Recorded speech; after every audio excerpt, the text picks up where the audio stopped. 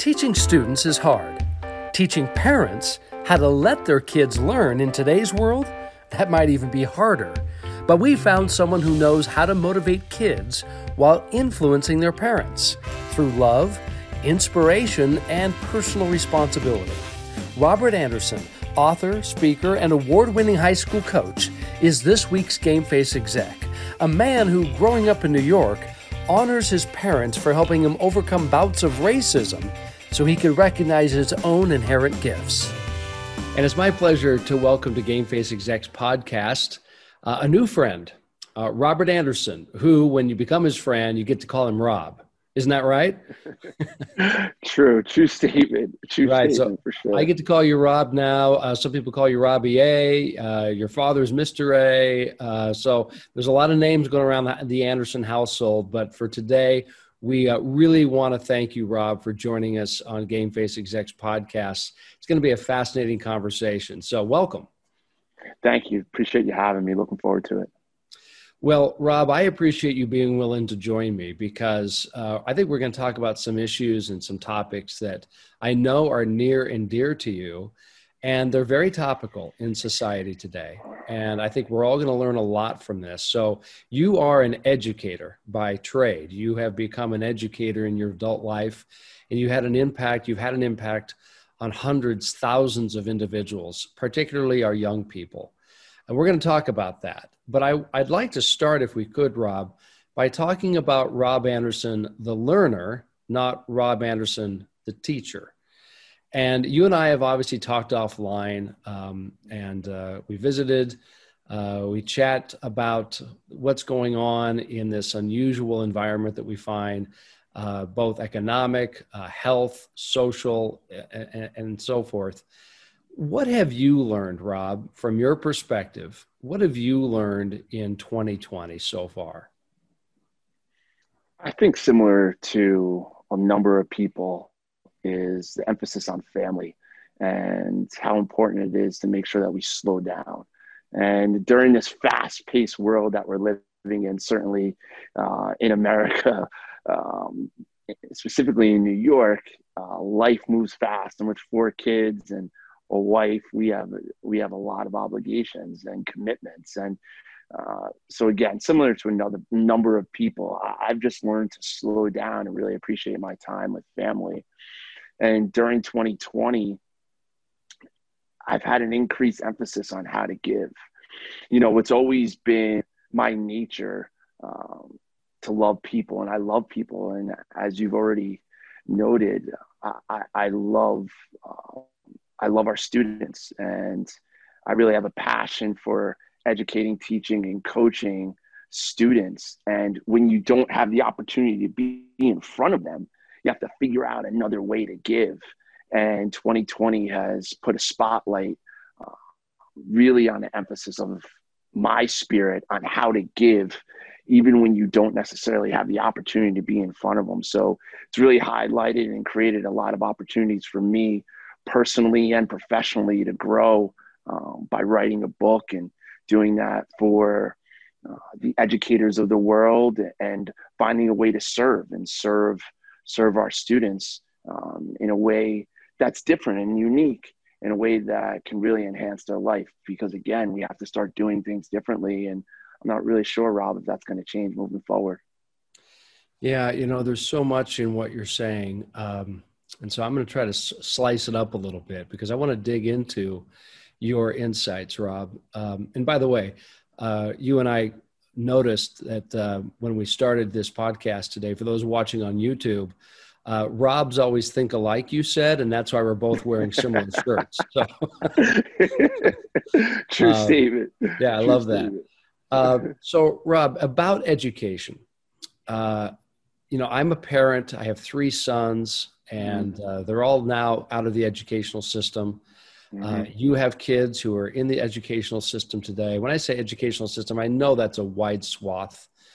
But for parents, for grandparents, for community members, what do we not understand about the educational environment today that you, as an educator, wish we did?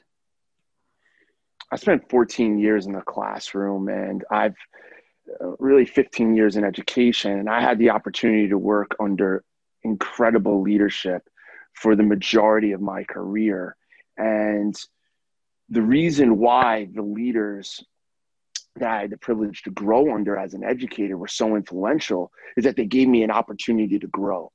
And when we step into the classroom, specifically young teachers and young educators, there's a sense of excitement because you have so much schooling and testing, and there's so much work, and the interview process is grueling. And you finally get your own classroom, or at least you have an opportunity to have your own students. And for so many teachers, those students become your own personal kids. And then what happens is the opportunity to grow is so fruitful, and the system takes hold of you. And we all have needs. And one of our essential needs is the need to grow. And if we aren't growing, we're dying. And the educational system doesn't consistently allow our beautiful, bright educators, even our educational leaders, to put their 2 cents really into the classroom the way that they felt that they could over the course of their career.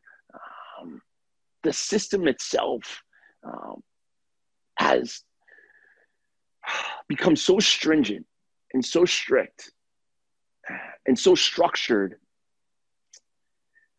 that our educators don't consistently have the opportunity to evolve and to use their creativity and to use their knowledge and to use their expertise and to use all of their experiences, because the system has become so structured. And our school administrators, our leadership is under so much pressure from not just their superintendent and the school board, but from making sure that our educators are following a system and making sure that they're hitting the standards. And when you're focused on hitting the standards and when you're teaching to the subject, you get away from having the chance to teach to the student. And the more time that you spend teaching to the subject instead of the student, the reason why you went into education starts to diminish. And then you start to feel as though you aren't growing. And that in turn makes our system broken. And it starts to break our educators and our leaders. And it isn't because they don't have a passion for kids or they don't have a passion for education. They just don't have all of the resources and the ability and the time to share their experiences and the things that they know that the students need because of the system that's in place.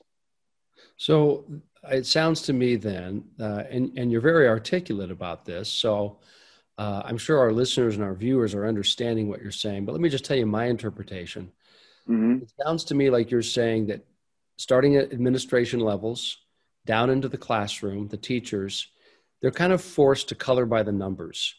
It's like, don't get out of the lines, right? If you draw outside of the lines, something's wrong with you.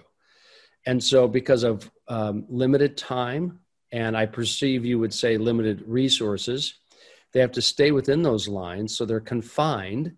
So then it takes a lot of the personalization out of teaching, and they're not allowed to draw from their own life experiences, their perspective, their insights, because they have to be very stringent, not to mention the fact, and this is another thing I'd like you to comment on, in most classrooms, the classrooms are brimming with students, and so that individual attention is also being sacrificed.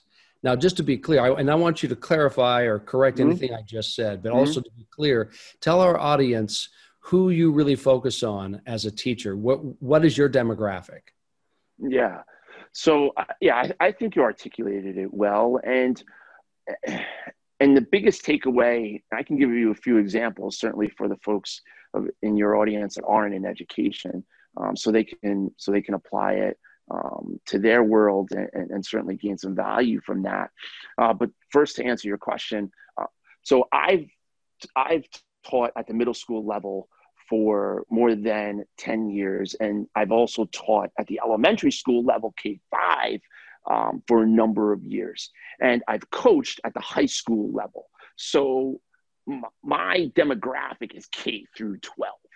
And when we look at education and what we're struggling with, and what educators are struggling with, is consistently being able to teach to the student instead of the subject. And I'll give you an example.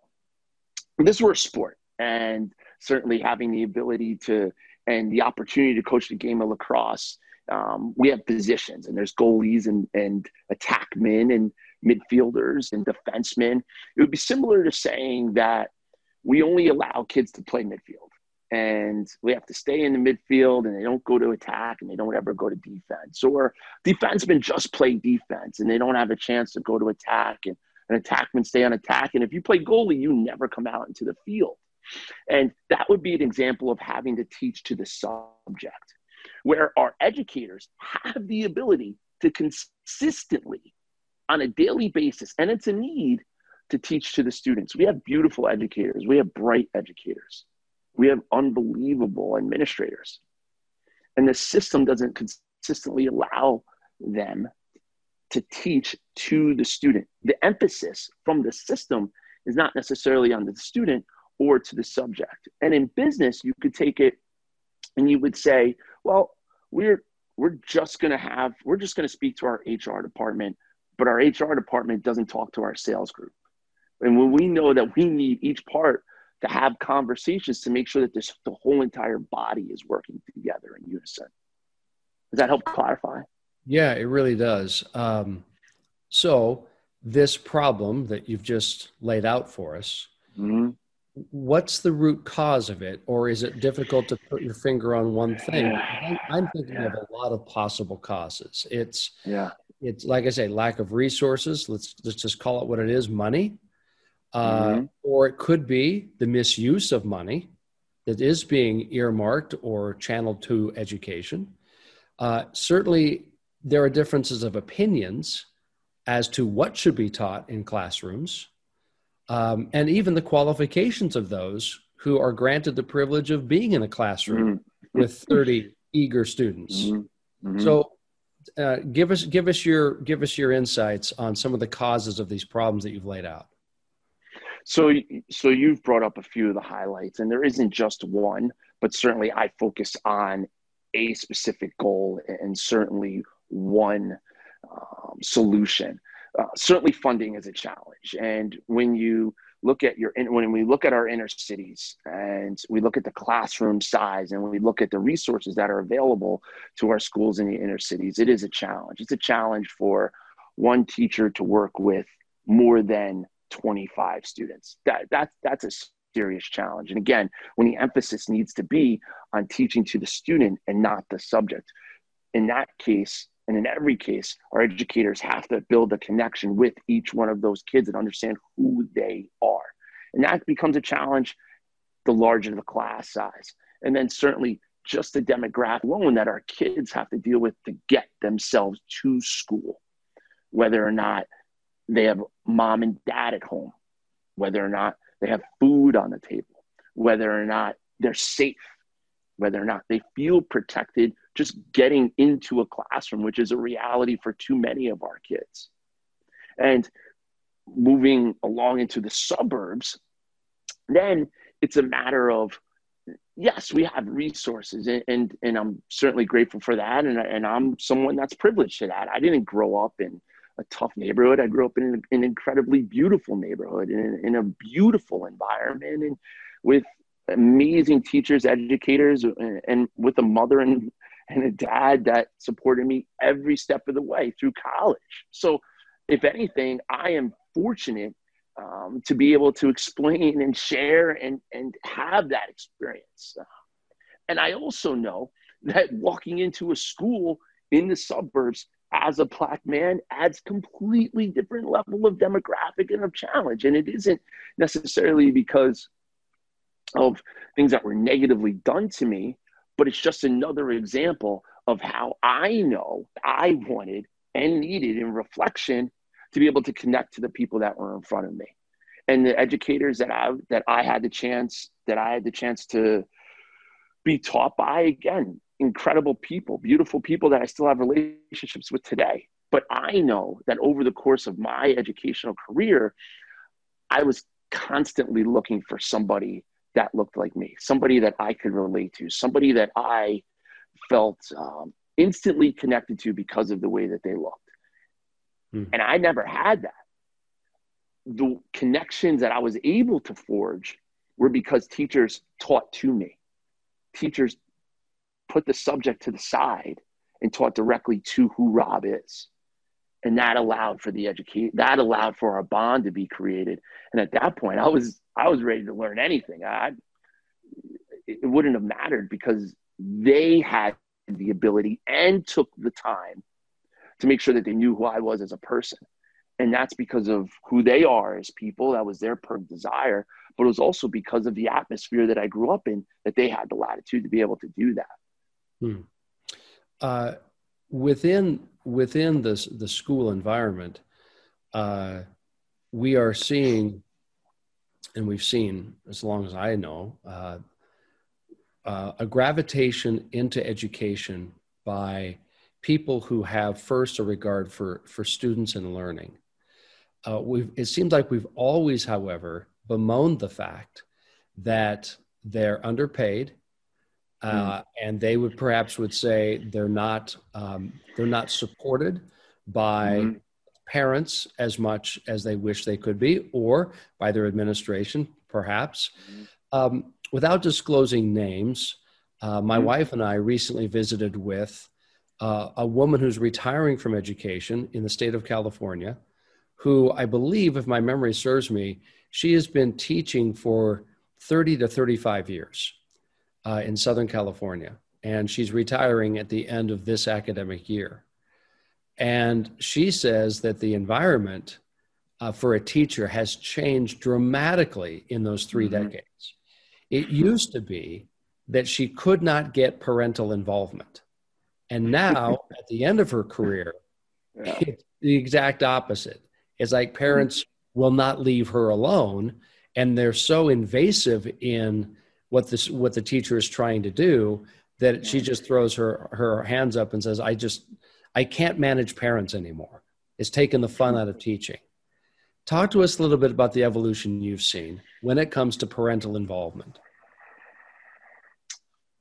I often joke, and my kids are aware of this. You know, if my kids are going to play a sport, they have to be big enough and strong enough to carry their bag.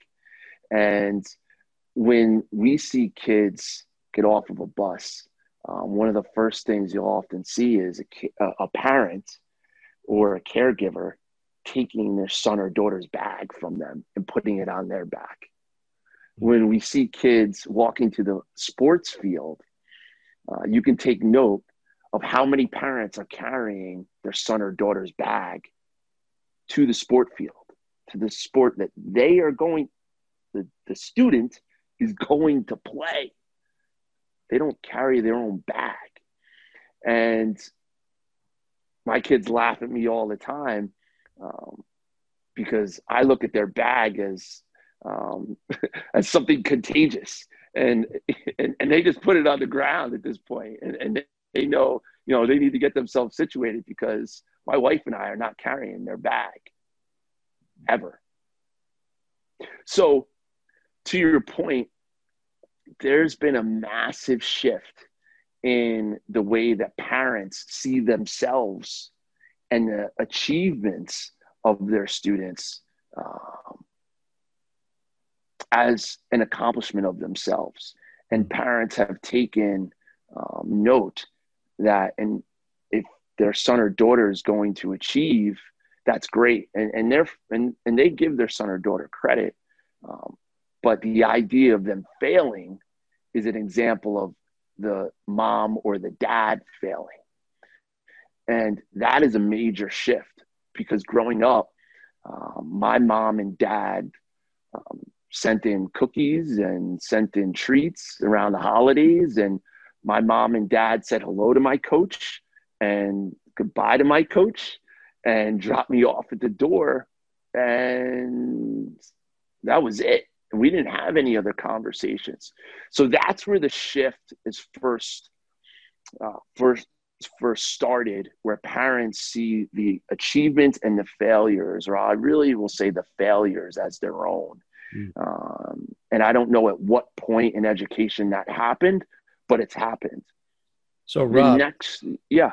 If I may just interrupt you for a moment, because I want to ask, if you had the opportunity on day one of a school year or day one of a season, rather than collect the students in the classroom or gather your team around for a huddle to explain your philosophy and what we're going to do this season, let's say the kids were waiting in the car and you were gathering the parents around. Whether it's in the classroom or the athletic field, what would that conversation sound like if you had that opportunity? Rob, I do it. Yeah, I do it. I can walk you through exactly what that conversation looks like, and to the thousands and thousands of parents at this point that have sat down with me in parent-teacher conferences, and certainly on the athletic field. This is not news to them. The first thing I ask is, what do they want? What's the goal that they want for their own son or daughter? And I ask for the answer, and I wait. And typically the type of answers that you'll hear are, well, I want them to become independent. I want them to have a great experience. I want them to have fun. Well, I want them to be the best in the class. And you'll hear those types of answers, or the best on the field. And I'll turn and I'll say, well, why do you want that for them? And you'll hear something along the same exact lines. And then the key phrase is, well, what's missing? What's preventing them from achieving that hasn't been there in the past? And usually you'll get a quiet response from at that point, because they don't completely know what's missing until they're given time to reflect on it. And slowly but surely, you'll see a hand creep up, and you'll hear a brave soul say something along the lines of, well, they need to be more independent. They need to be able to fail. They need to be a little uncomfortable. They need to be a little less scared. You'll hear something along the lines of that. And I typically let that sit with all the parents. And then I'll turn around and say, well, how do we do that? What's our role? What's my role in doing that and supporting, and how do we support each other to get to our goals? Then we can turn around and we can say, well, kids need to be more independent. They need to carry their own bags, right? Right? And, because if I turn around and I just start screaming and yelling, carry your own bag, right? People get a little turned off and a little uncomfortable. But certainly to an older audience, to high school kids, it's, well, if they have a problem, they need to see me first. And then if they have a problem, they need to see me second. And if they have a problem, they need to see me third. We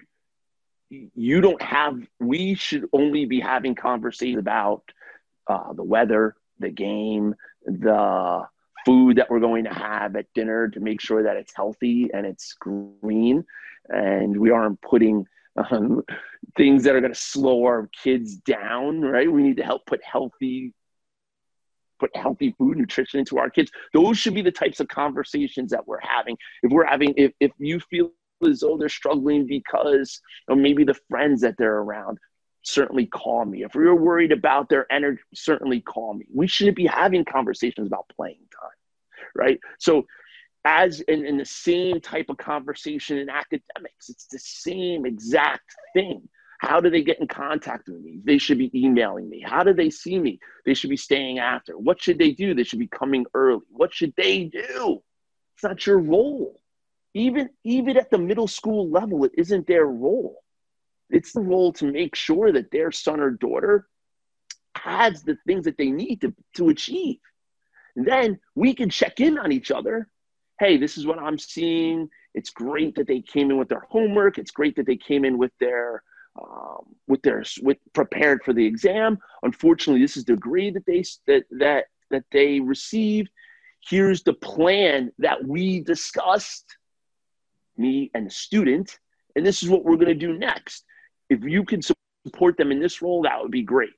But instead, Rob, what we're getting is parents bombarding, parents calling, parents showing up at the gate when their son or daughter doesn't step onto the field, parents taking their kids off the sideline because they sat for a quarter and didn't get enough time, parents watching the time to make sure that that everybody gets equal time, or if they get a minute less, they have a complaint and they go right to the superintendent in order to complain.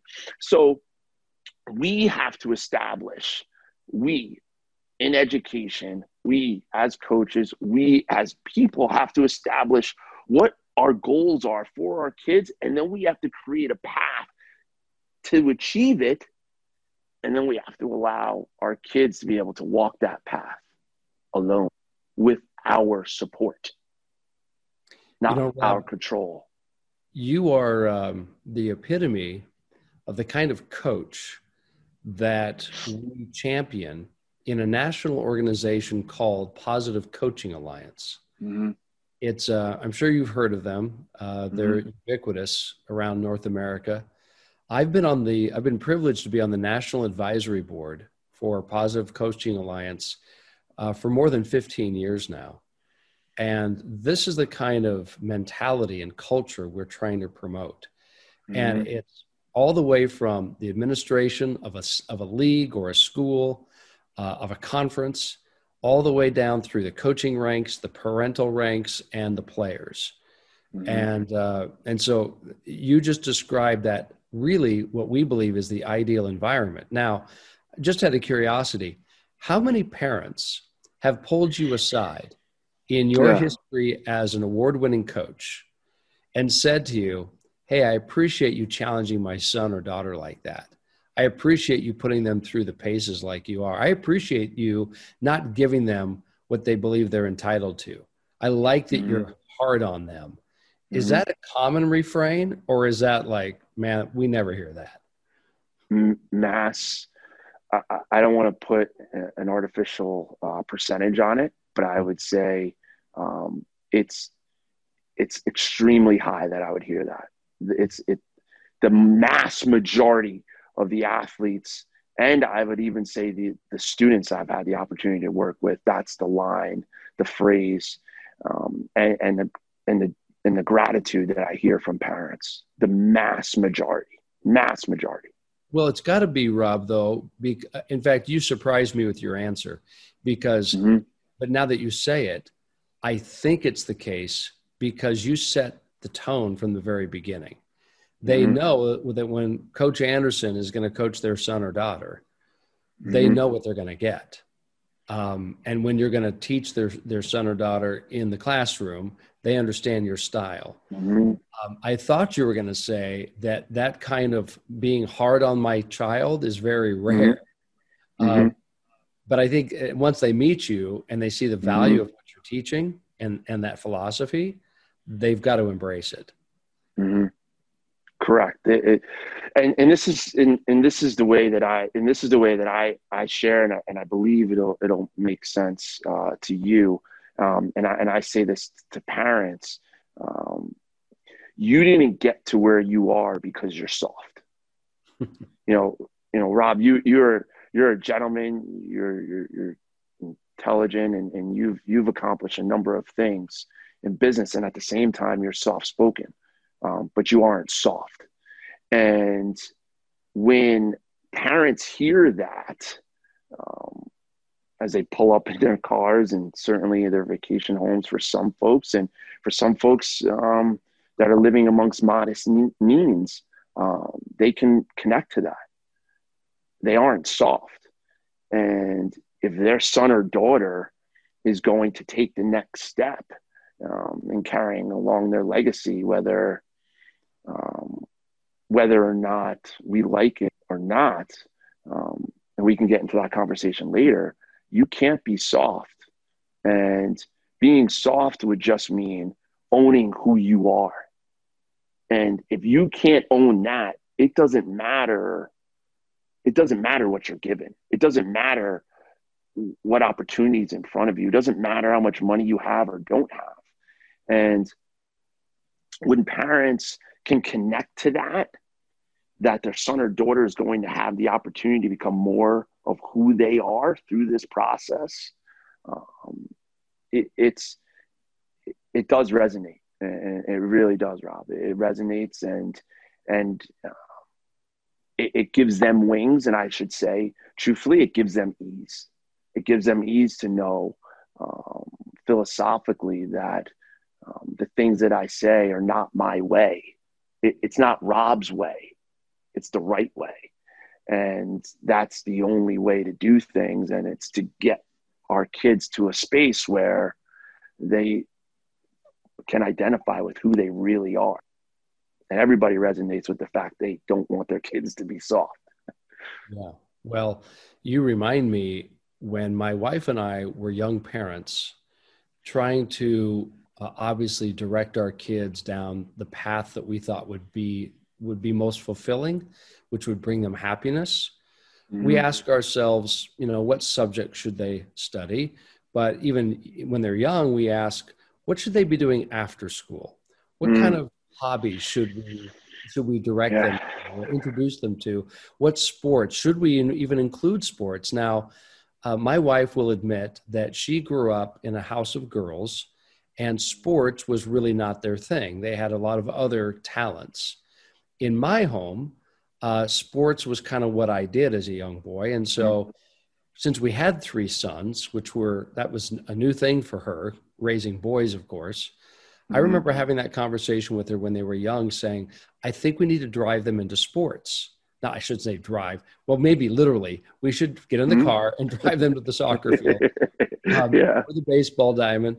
And I try to express to her that I believe sports is where kids are most likely to have to suffer through hard things without being in jeopardy, without jeopardizing their health or their safety, and hopefully their mental health. But through that experience, through doing hard things, our boys will learn important life lessons that will serve them well throughout their lives. And so my wife agreed with that thinking, and we have seen the results of it. Let's move a little bit from the athletic field for just a moment, because I don't want to shortchange the work that you do in the classroom. Tell us a little bit about the book that you've written, and the title of the book, and a little bit about the overall goal and purpose of that book, and who would it benefit most, if you would, Rob? Yeah. So a few years ago, I realized that education, I felt as though my voice was being lost in education, and the system itself I felt is broken, and I do believe the educational system is still broken, and I wanted to find a solution. And I knew that my background in athletics and in training was a part of the solution. It certainly wasn't my full voice. And being a classroom teacher for 15 years, I felt connected. And then I started to feel as though my voice was being lost because of the system that we're under. And I wanted to be able to combine both of those things. And so I've left teaching and started a firm called Win by Design. And we're a firm that we're an educational consulting firm that focuses on teaching educational leaders how to become more influential. And we do that certainly through a system, but we do it by teaching our educational leaders first the foundational principles of human needs, so they can identify their needs first. So we teach to the teachers, we teach to the educators. We are a true personal development firm for educators, not a personal development firm or personal development opportunities where we come in and put another system on people or tell teachers how to do something again. We're not that, but an actual firm that trains teachers how to identify their needs first, because their needs aren't being met as people. And we ask them to do a lot. I know it because I was in it. I was living it, Rob. From there, once teachers understand how to develop their own personal needs, then we have an opportunity to open up the world, I would say again, to our educators, where now they can impart their knowledge, their desires on how to teach to our students instead of the system itself. As I was going through these virtual talks and across the country and I was sharing, it started to develop a thought on what I can give of all the things that these kids don't learn while they're in school. And the first one is goal setting. While we're in school, pre-K through 12th grade, odds are we haven't had students that, or an opportunity, we haven't had an opportunity for our students to just learn how to set goals. Set goals, write them out, put them on paper, and then teach them how to accomplish them. So we've had kids in school from kindergarten through 12th grade, and not only have they not had a class, odds are they didn't even have anyone talking to them about goal setting. So that's the first part of the book. That's one of the 12 things. The next one is how to identify your gift. And your gift is the thing that you do best that requires the least amount of effort. Because now we have kids that go through our schools, kindergarten through 12th grade, and they graduate, and some are now going to college, and some are opting not to.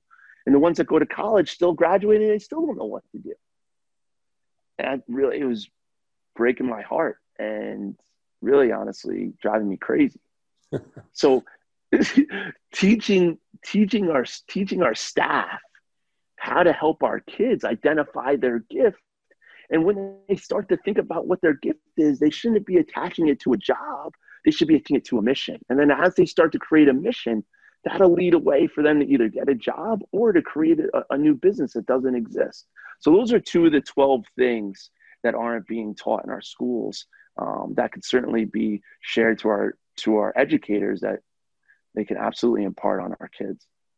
I remember one time, Rob, when you and I were talking, I was really fascinated by something that you said regarding the heart and education.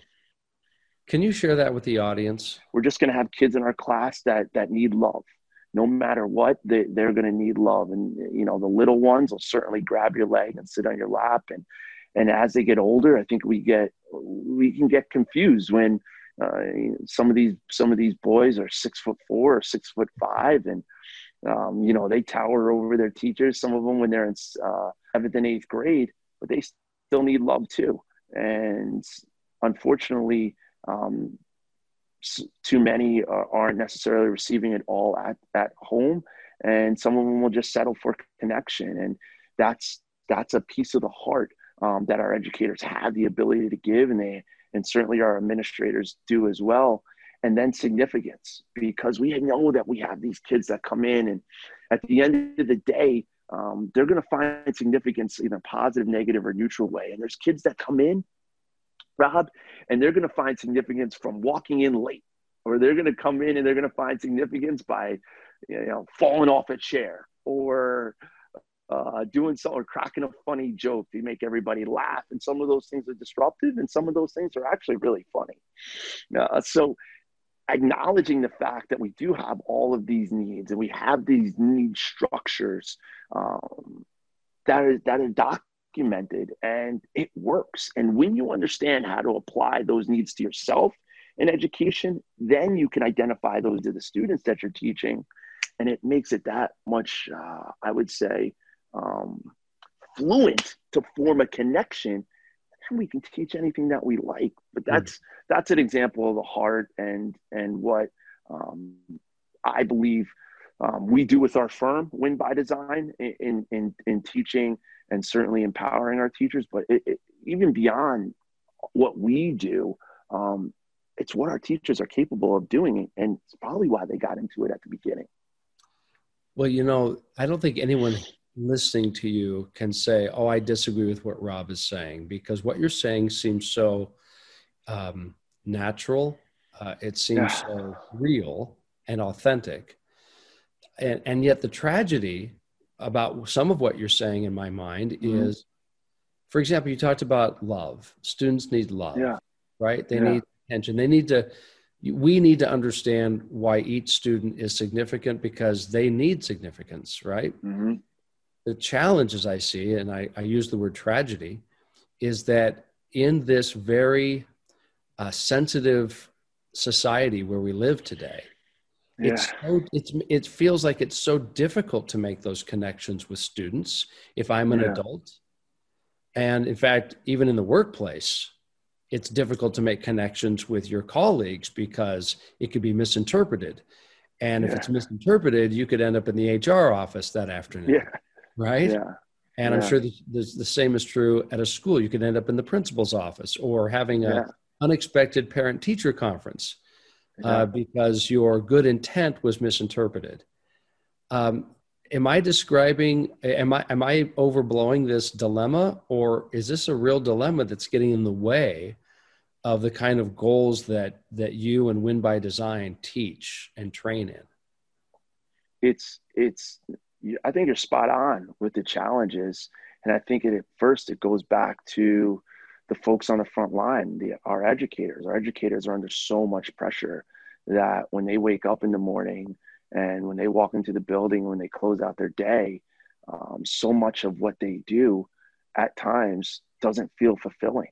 And it doesn't feel as though it's even touching the surface of why they even got into it. And you magnify that by a day or a decade, and you become dull and you can become numb to what you're even doing. So the first step is reconnecting with our educators, and educational leaders and certainly our community members they should feel pressure, if not feel an obligation at a minimum, to make sure that we are filling the cups of people that we're asking to do the most. And in my humble opinion, we aren't doing that. So that's where we need to start, if you would. Fill So our educators' cup first. let's shift one more time. Yeah. You and I have had candid conversations offline about Mm-hmm. race, Mm-hmm. and it's a very it's a very prickly subject in our country, Mm-hmm. and it shouldn't be, but it is. So a lot of what you've said today comes from the lens of a Black man who was not raised in the inner city, was raised in a fairly affluent area. Yeah. And you've had opportunities. You have both parents at home, which Mm-hmm. I personally believe lends terrific advantage Mm-hmm. to any of us, regardless of race or ethnicity. Mm-hmm. How has your race shaped your thinking towards education? Yeah. So I really appreciate the question. I appreciate the courage of the question. So I had the unique opportunity to grow up in a beautiful town in New York, in Westchester County, a town that I hold near and dear to my heart, and incredible friends, incredible opportunities, and wildly overachieved athletically. Something we are still super proud of. And then I had the opportunity to also spend the vast majority of my life in the city. And my grandparents, my nana and papa were living in the city. And my closest friend was in the South Bronx. And I spent countless weekends with him. And so I really felt as though I had a balance of seeing what my life was as a kid. And I had opportunity fairly uniquely to see what life could have been had my parents not made, specifically my dad, made different decisions about what he wanted for his family to move us and himself and my mom out of the city. It changed the course and the direction of my life. And it's part of the reason why I have the privilege to be here with you today. And Rob, I did not get a free pass. I did not get a free pass because of where I'm from. I didn't get a free pass because of who my parents are. And the reality is, I have stories and stories and stories on how racism has impacted me, on how I've been the target of racist, on how I have been singled out because of my race. Countless stories. And the reason why I have a story and not a tragedy is because certainly I'll say faith for sure. But it's also because my parents had the resources and they had the knowledge, and they also had the heart to make sure that I was taken care of when those things did hit our family.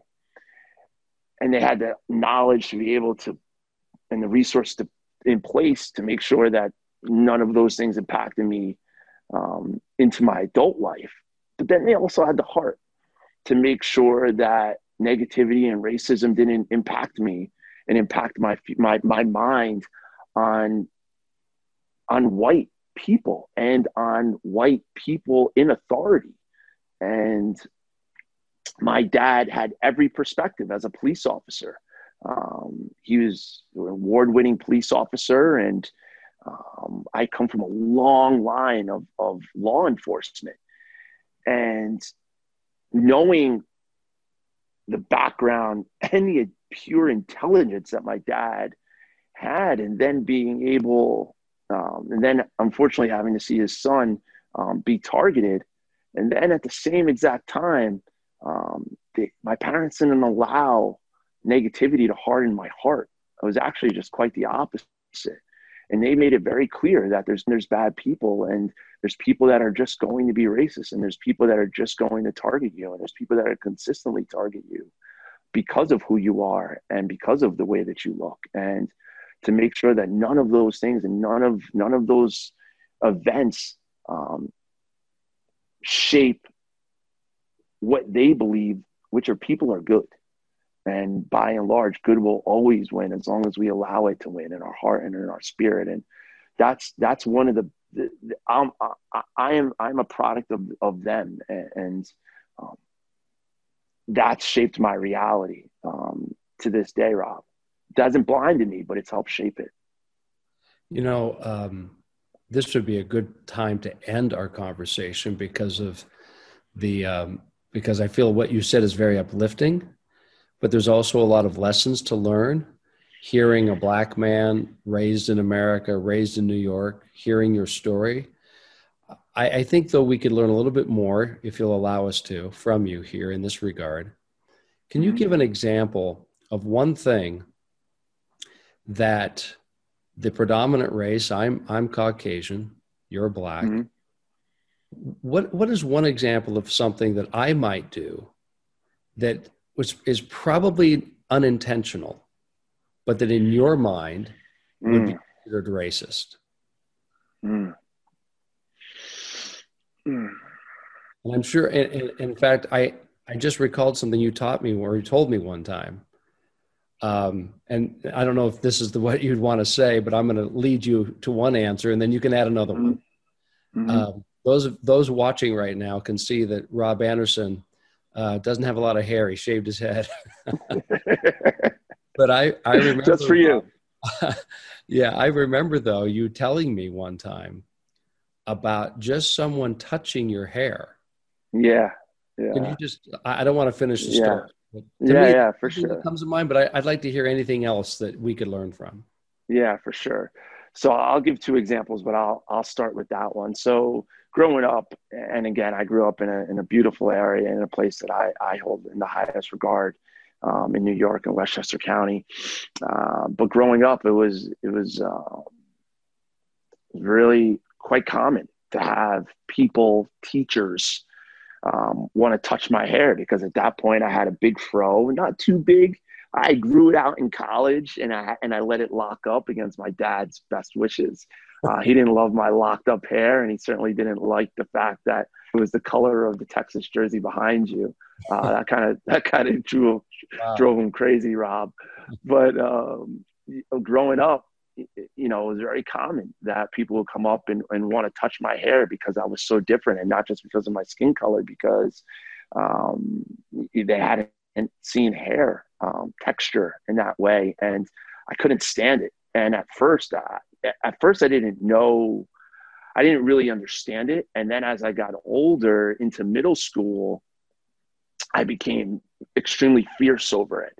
And my parents are very caring and very loving, but um, they would not ever allow me to get a free pass ever.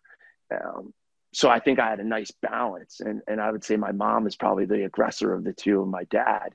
And So he's a once I big guy. started, yes, yes, absolutely, yeah, huge, massive man, massive.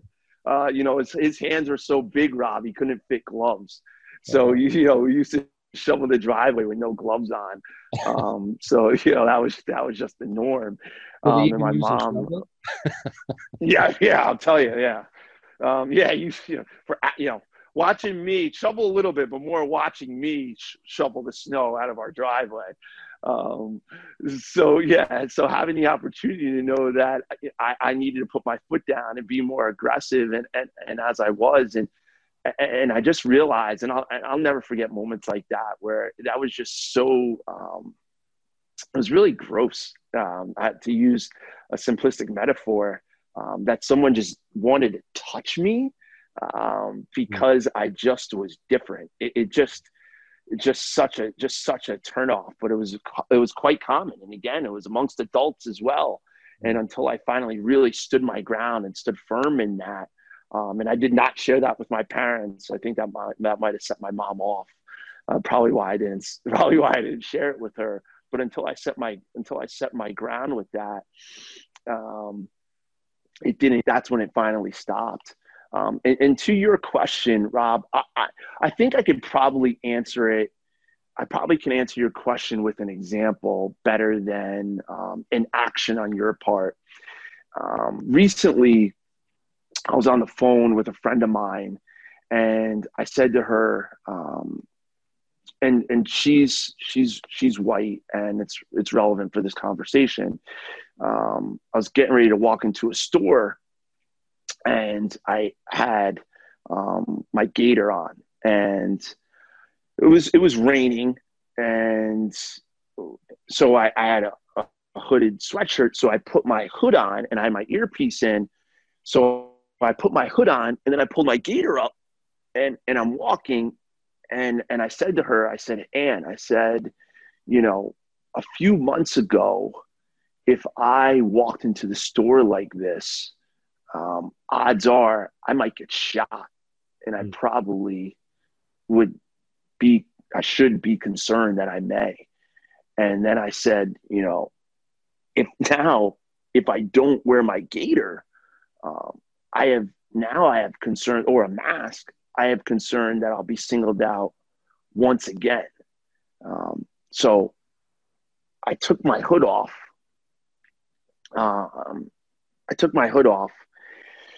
And wore my gaiter, and I walked in, and I make sure, when I walk into stores, that my hands are out of my pockets. And so any cameras that see me see that, I'm not carrying physically anything in. And when I walk out of stores, I always make sure that my hands are out of my pockets and that my receipt is in my hand.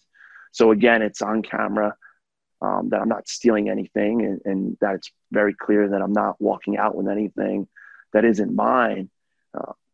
And I would just share that as an example, to just say that when I walk into a store, or when you see me walk into a store, don't assume. Don't assume that I am something that I'm not. I'm actually a dad of 4, married, guy that really loves people and has built a career around building and creating the best for kids. Don't assume. That's wonderful. Well, thank you for sharing that. Something as simple as keeping your hands out of your pocket is something that you have to think about in public as a Black man. So that's exactly what I was hoping or looking for, that you would instruct us on what has to go through your mind in society. And I don't want to even get into the right or wrong of that impression that you have. The fact that you feel that way should concern all of us. So I do appreciate that. And I'm sorry that you feel that way. Well, Rob, I tip my hat to you for the influence that you have on other people. And that influence is only growing. I would encourage my audience to check out what you do and how you do it on winbydesign.com. You'll also learn more about a subject we didn't have a chance to cover today, about the A3 Learner, which is proprietary information that Rob's developed. So thank you very much. You're an inspiration, and I wish you continued success. And I look forward to continued learning from you as we continue our association, Rob. Rob, you're beautiful. I really appreciate your time, appreciate the opportunity and your platform. It's been a lot of fun. Thank you so much. Thank you. Thanks for being a part of this episode of GameFace Execs. If you found any of it useful or helpful, please rate or like and subscribe to our YouTube channel. I always appreciate you referring us to others as well. I'll see you next week. Until then, persuade, influence, inspire.